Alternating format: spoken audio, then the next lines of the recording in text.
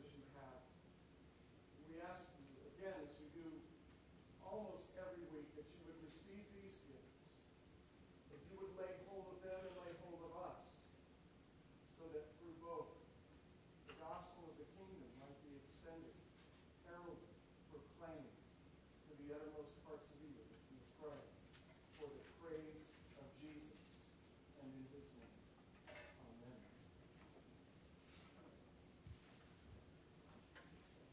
Please turn with me to Leviticus 16.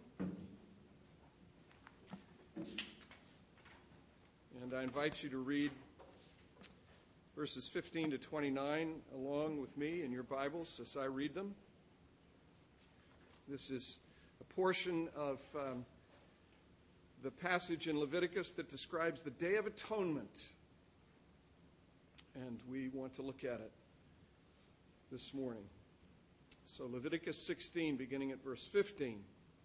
Then he, that is Aaron, he the high priest, shall kill the goat of the sin offering that is for the people, and bring its blood inside the veil, and do with its blood as he did with the blood of the bull, sprinkling it over the mercy seat and in front of the mercy seat. Thus he shall make atonement for the holy place, because of the uncleanness of the people of Israel, and because of their transgressions, all their sins. And so he shall do for the tent of meeting, which dwells with them in the midst of their uncleanness. No one may be in the tent of meeting from the time he enters to make atonement in the holy place until he comes out and has made atonement for himself and for his house and for all the assembly of Israel. Then he shall go out to the altar that is before the Lord and make atonement for it, and shall take some of the blood of the bull and some of the blood of the goat, and put it on the horns of the altar all around, and he shall sprinkle some of the blood on it with his finger 7 times, and cleanse it and consecrate it from the uncleannesses of the people of Israel. And when he has made an end of atoning for the holy place and the tent of meeting and the altar, he shall present the live goat.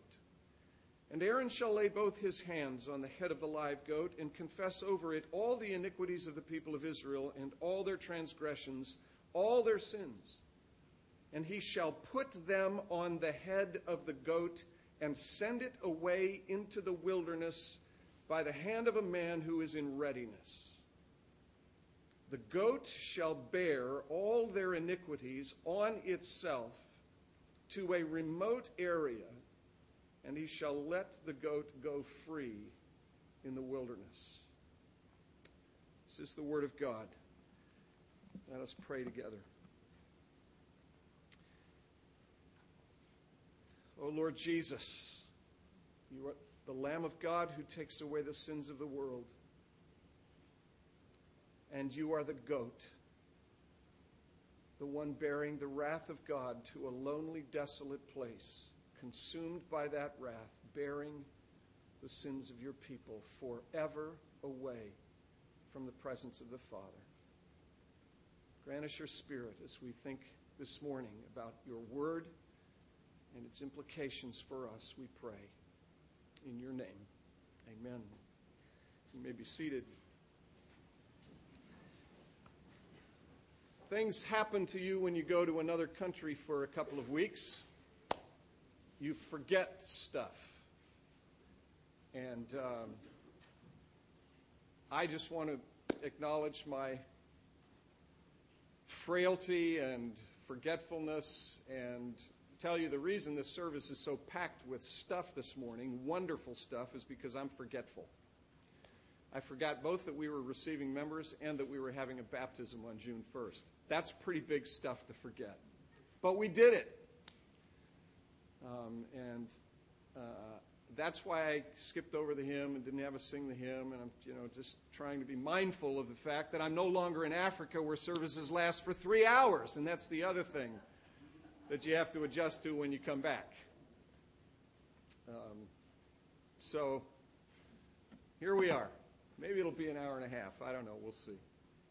Services are long. They start at 9:30, and I tell you, sometimes they're not done until 12:30, and it's a glorious thing. They have choirs, they have dancing, they have stuff. I mean, this is the only time in the week that these people communicate with each other. They don't have phones, they don't have email, they don't have a way to talk. So they have to communicate everything that needs to be communicated week by week in their services, and they just do everything when they gather for worship on Sunday morning. So I always have to remember that when I come back to the States after having been in Africa.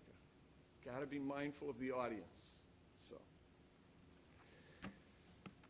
no matter where you go in the world, whether it's here in the United States, to another place, or to Africa, there are two things that you are confronted with. They're inescapable.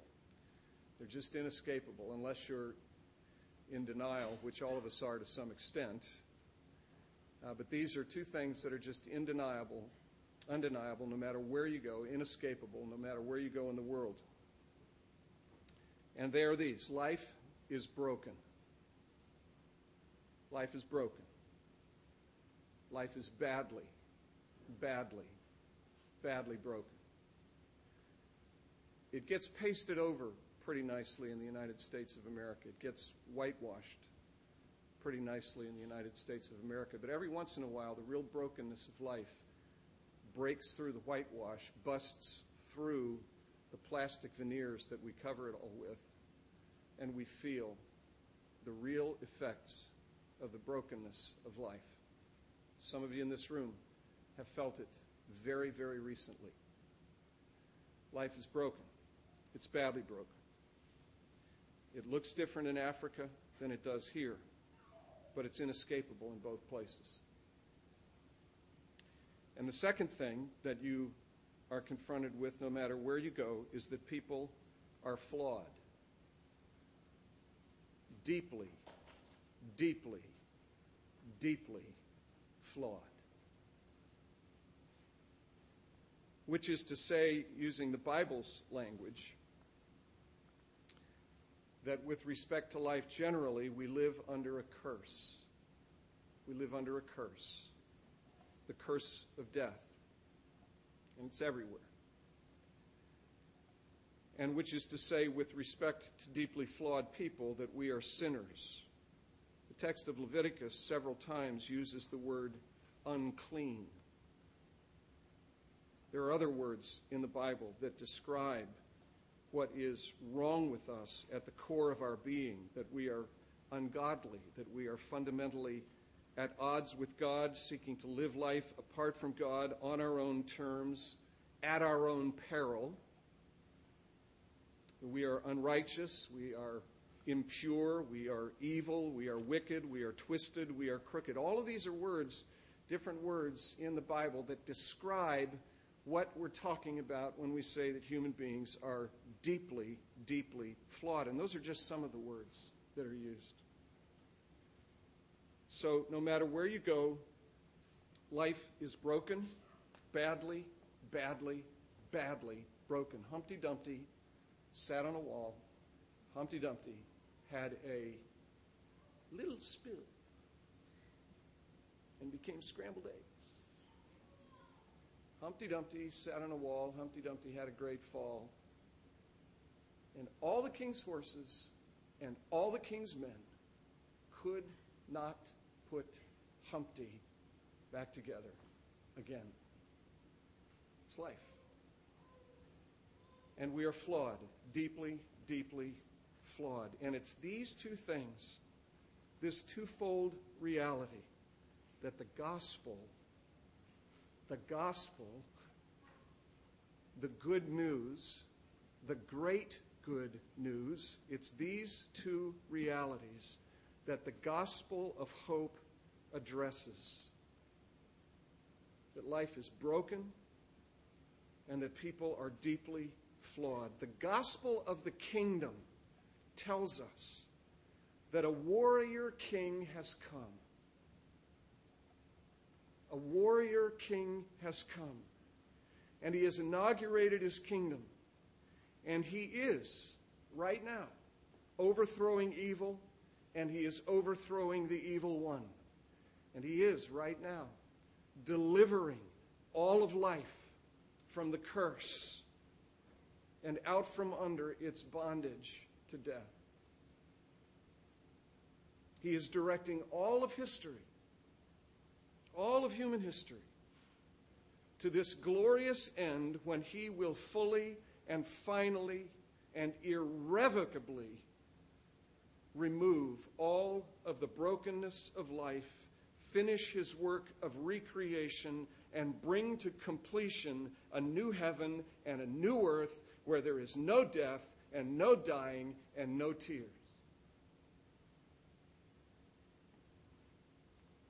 And it is the great good news that this warrior king who opposes evil, who is bent upon rightly, righteously destroying all evil and the evil one, this warrior king did not do what he was justly, legitimately able to do, and that is destroy all evil and wickedness.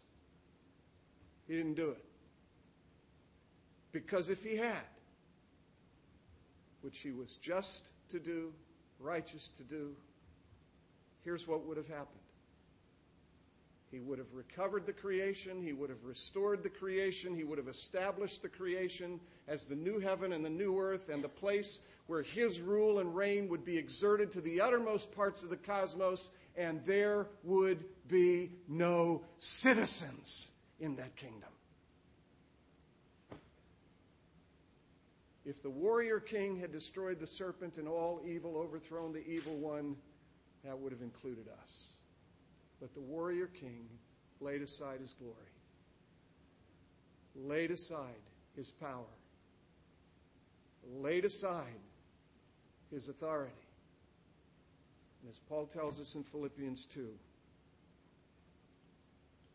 took the form of a servant and became obedient even to the point of death for sinners, for those who are twisted and evil and unrighteous, and as Leviticus 16 tells us, unclean. And the whole of the Old Testament prepares us for the coming of this King and Savior. And the whole of the New Testament describes that he has come and explains the significance of his coming. Those are the two things that I taught about in Tanzania. Those are the two things that I taught about in Tanzania. Those are the two things that I preached about in Africa. They're the only things worth talking about. The hope of the gospel of restoration and reclamation. The restoration of heaven and earth to a condition of pristine glory and wonder and beauty, where the rule and reign of a righteous, loving, compassionate, good, just king is exerted to the uttermost parts, not just of the earth, but to the full extent of the cosmos.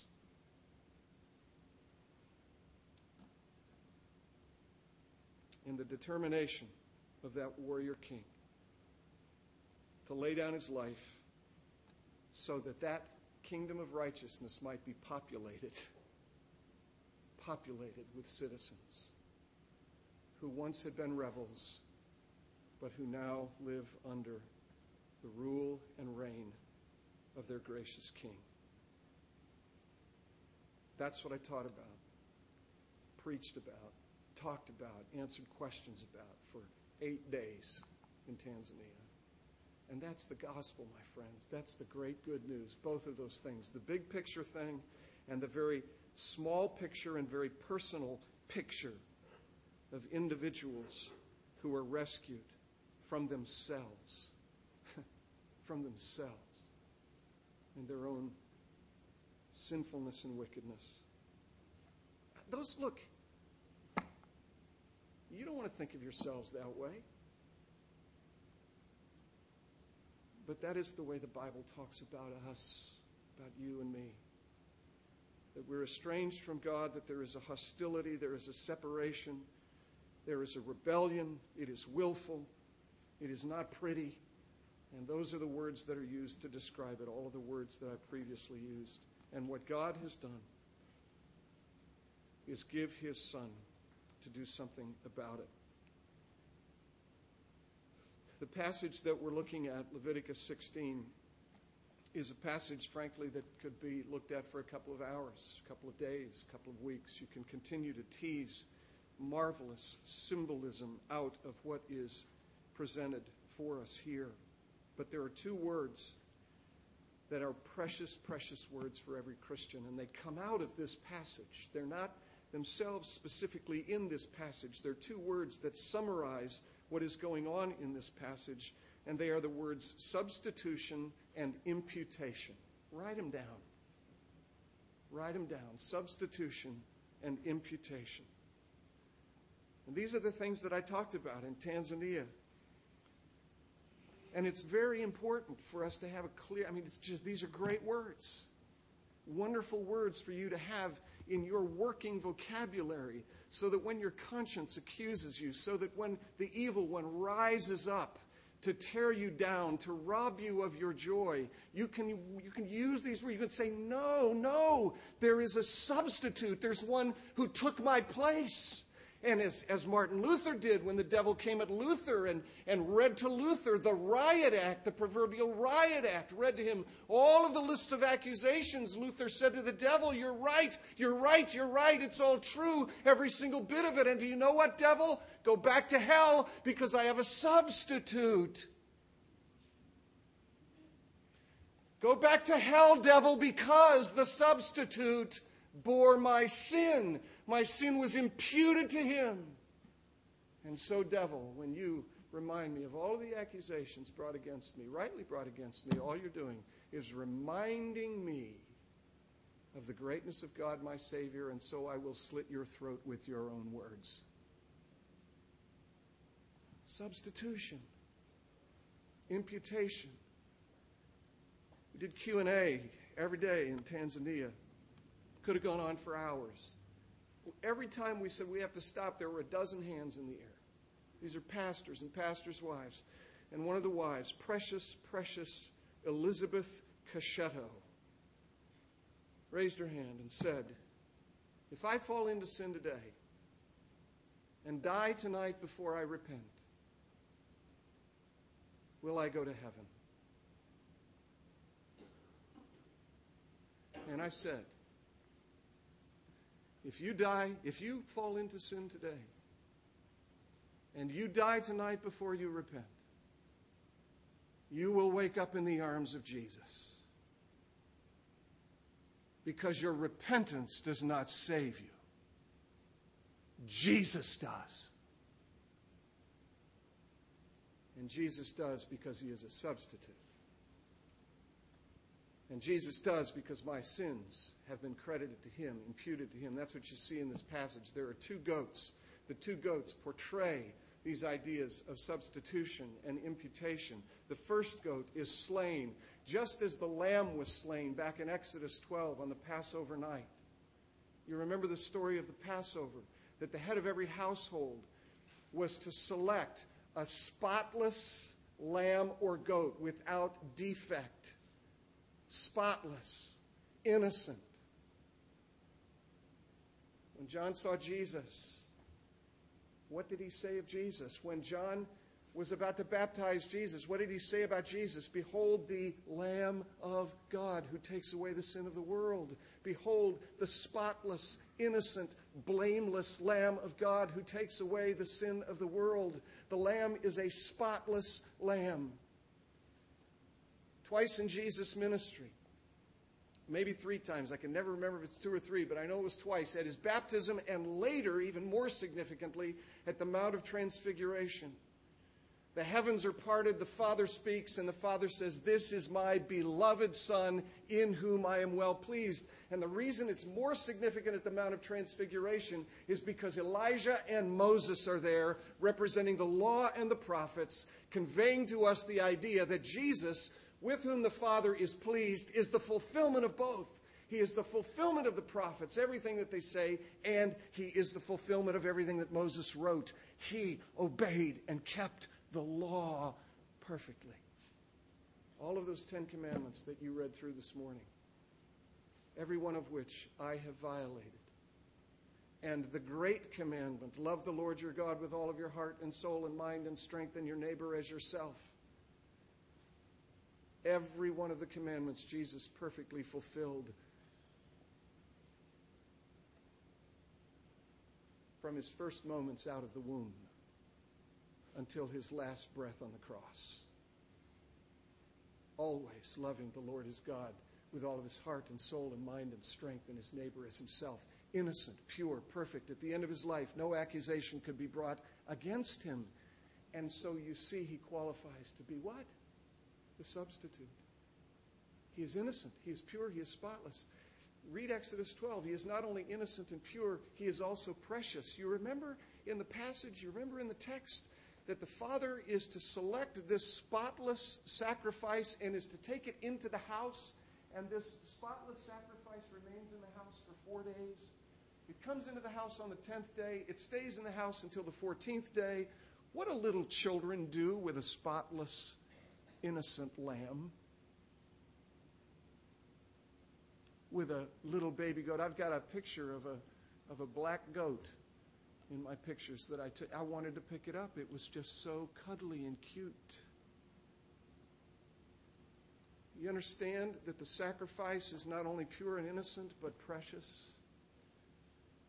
You remember Genesis 22 when Abraham took his son, his only precious son, upon whom all of his hopes and dreams were fixed.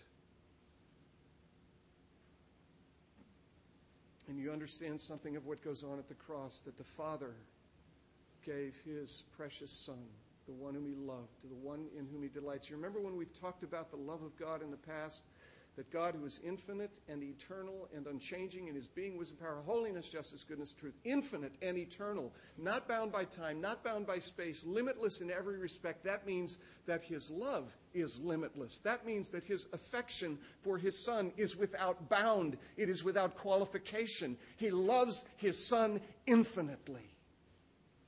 Precious is his Son.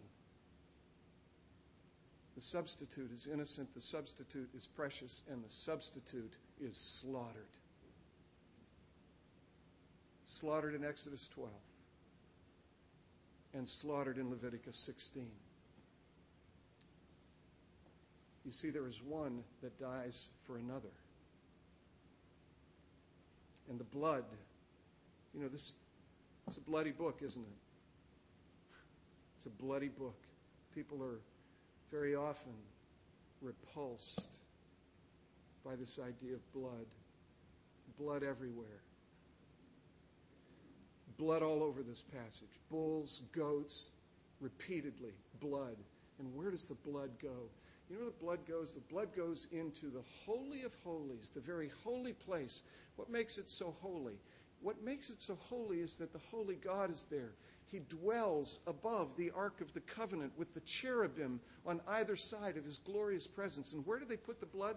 They sprinkle the blood on what is called the mercy seat, on the top, on the horns of the Ark of the Covenant. You see, and what is in the Ark of the Covenant? The law. The law. And what does the law confront us with? God's holiness and our unholiness. And you see, the blood comes between a holy God and the law. The blood covers the violations of the law.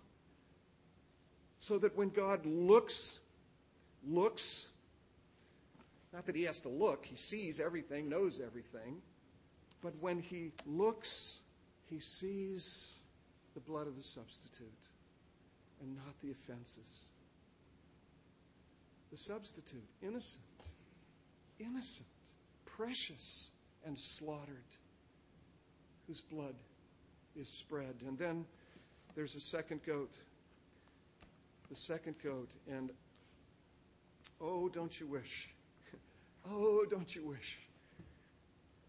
that Cecil B. DeMille could get a hold of this and portray it on the silver screen in some way that would capture the drama and the glory and the wonder of what is transpiring in Leviticus 16 with the second goat. The first goat dies. But then the second goat, verse 21, is brought in to the midst of the assembly of the people. And you see what the priest does? The priest places his hands upon the head of the goat and confesses the sins of the people, all of their sins, all of their transgressions, all of their uncleanness, all their sins. He confesses over it all of the iniquities of the people of Israel. If you read through Leviticus, the first 5 chapters, 8 times in the first 5 chapters of Leviticus, somebody puts his hands on the head of a sacrifice. Sometimes it's a father, sometimes it's the head of a clan, sometimes it's a priest. 8 different times. But not one of those 8 times is there an indication to us of what it is that is happening and why it is that that priest or head of a clan or father is putting his hands on the head of the sacrifice. It's not until Leviticus 16 that we have the explanation for what is going on. It's in Leviticus 16 that the high priest, taking up all of the symbolism of fathers and heads of clans and heads of tribes and priests, gathering up all of the symbolism, all of those occasions where someone puts his hands on the head of a sacrifice, the high priest gathers it all up in this one act and places his hands on the head of this goat and transfers, do you hear this? Transfers from the people, through himself, the priest, to the goat, all of the iniquity of the people. All of it. I said to Elizabeth Cachetto and the other 200 plus pastors and wives who were gathered for the conference, Jesus is both the priest and the sacrifice. And when Jesus confesses the sins of his people and takes the sins of his people away from them and transfers them to himself, he takes all of it. All of it. It was funny. I said, he takes what was yesterday's sins. And then I said, and he takes the sins that you're committing right now. Right now. Here I am speaking to these wonderful pastors and their wives. And I said, maybe you're not even listening to me. Maybe you're falling asleep. Here I am, a herald of the greatest good news the world has ever heard, the greatest gospel that has ever been heard, and you're falling asleep. And this is like pennies off a brass pot. And that's sin. I mean, maybe you were out too late last night, and that was your sin, and that's why you're falling asleep this morning. I don't know. Little levity, Whatever it is that's going on in your heart right now, the high priest took it away from you, and he transferred it to himself. And not only yesterday and today, but tomorrow. Because, folks, you will get up in the morning, and though your heart's desire may be for you to live a sinless day, you won't do it. Nor will you live a sinless day the next day or the day after that. And all of that's sin. Whether it's in the heart, in the mind, in the words you speak, in the actions of your whatever it is, whatever that sin is, Jesus took it all away from you. And the great high priest transferred it to him. So that's what substitution leads to, is the idea of a transfer, imputation, crediting to the account of another. He took it away from you. He took it to himself. And he was slaughtered, bearing it. And then there's this last little bit of the drama. This goat isn't slaughtered. The sin is transferred to the head of the goat. And there is a man who is, I love the text, there is a man who is waiting in readiness. That'll preach. Jesus wasn't reluctant to do this. Jesus was not hesitant to do this. The Father was not hesitant for the Son to do it. The Father and the Son were in readiness to bear the sins of their people out, away from the camp, into the wilderness, into a place, a remote place, where that goat itself would die. You see this, you see the symbolism, the picture here. The sin, the thing that separates the God of holiness and righteousness from his people, is removed. It's gone. It's gone away. And just as the goat, who when led out into the wilderness to a remote area would be consumed, would be devoured, would be destroyed by lions and tigers and leopards, so Jesus, on the cross, bearing the sins of his people, was consumed, bearing that sin, was destroyed, was engulfed, was overwhelmed by the wrath of God. Matthew 27 describes the crucifixion of Jesus, and Jesus' words from the cross are, my God, why have you forsaken me? Why have you forsaken me? People will say, they will make the comment in referring to that passage, that it was at that moment that the Father turned away from the Son and left the Son alone to die, and nothing could be further from the truth. The Father did not turn away from the Son. The holy, righteous judge of the universe turned upon his Son, who had become an object of horror in his sight as a sin-bearer, and he unleashed the full measure of the wrath that he possessed upon his Son as the substitute bearing the sins of his people. All of it, past, present, and future.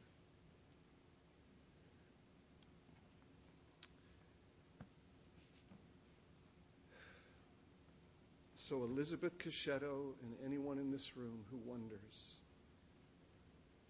do I have to repent more? Do I have to try harder?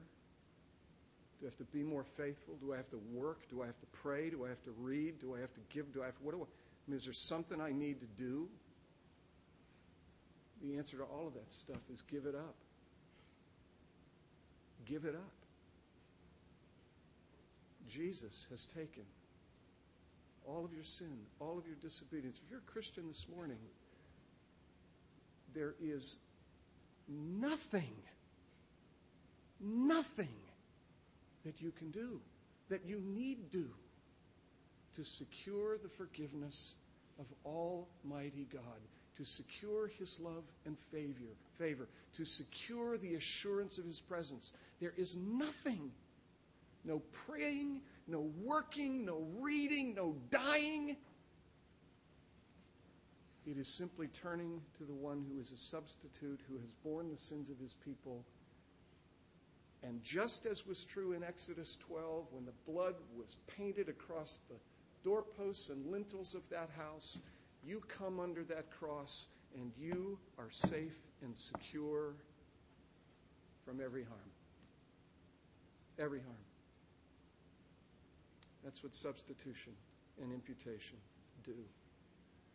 And if you're not a Christian this morning, if you don't know what this business is all about, I have to implore you, as Paul did with the Corinthians, I have to implore you that you pray, that you seek God, that you call upon him, that you ask him that by his Spirit he would open your eyes to see these things, because there is one place and one place only of safety and security, and that is underneath that blood. That is across that threshold into that house where the blood is spread across the doorposts and lintels. That's the only safe place there is in the whole universe. The only safe place. And that doorpost and those lintels are Jesus Christ, who has shed his blood and who calls upon sinners to turn and come to him, come into his house to be safe and secure from every form of harm. That, in summary, is what we talked about for 8 days in Tanzania to 200 pastors, spouses, and the questions never stopped. And the joy, I have to tell you, that they experienced and we experienced as we reminded ourselves of these things was palpable. It was palpable. This is the gospel for the nations. Let's pray together. Lord, thank you so much for your grace and favor. Thank you so much for giving us a substitute. Thank you so much for taking our sins away from us, for transferring them to the Son. Would you please, by your Spirit, be at work in our hearts? Open our eyes, open our hearts. Give us grace to see, to understand, to believe these things, and to know the freedom, the assurance that come to us when we cross that threshold and live in that house. We ask this, Lord Jesus, in your name. Amen. Let's stand together. We'll sing number 660, both verses.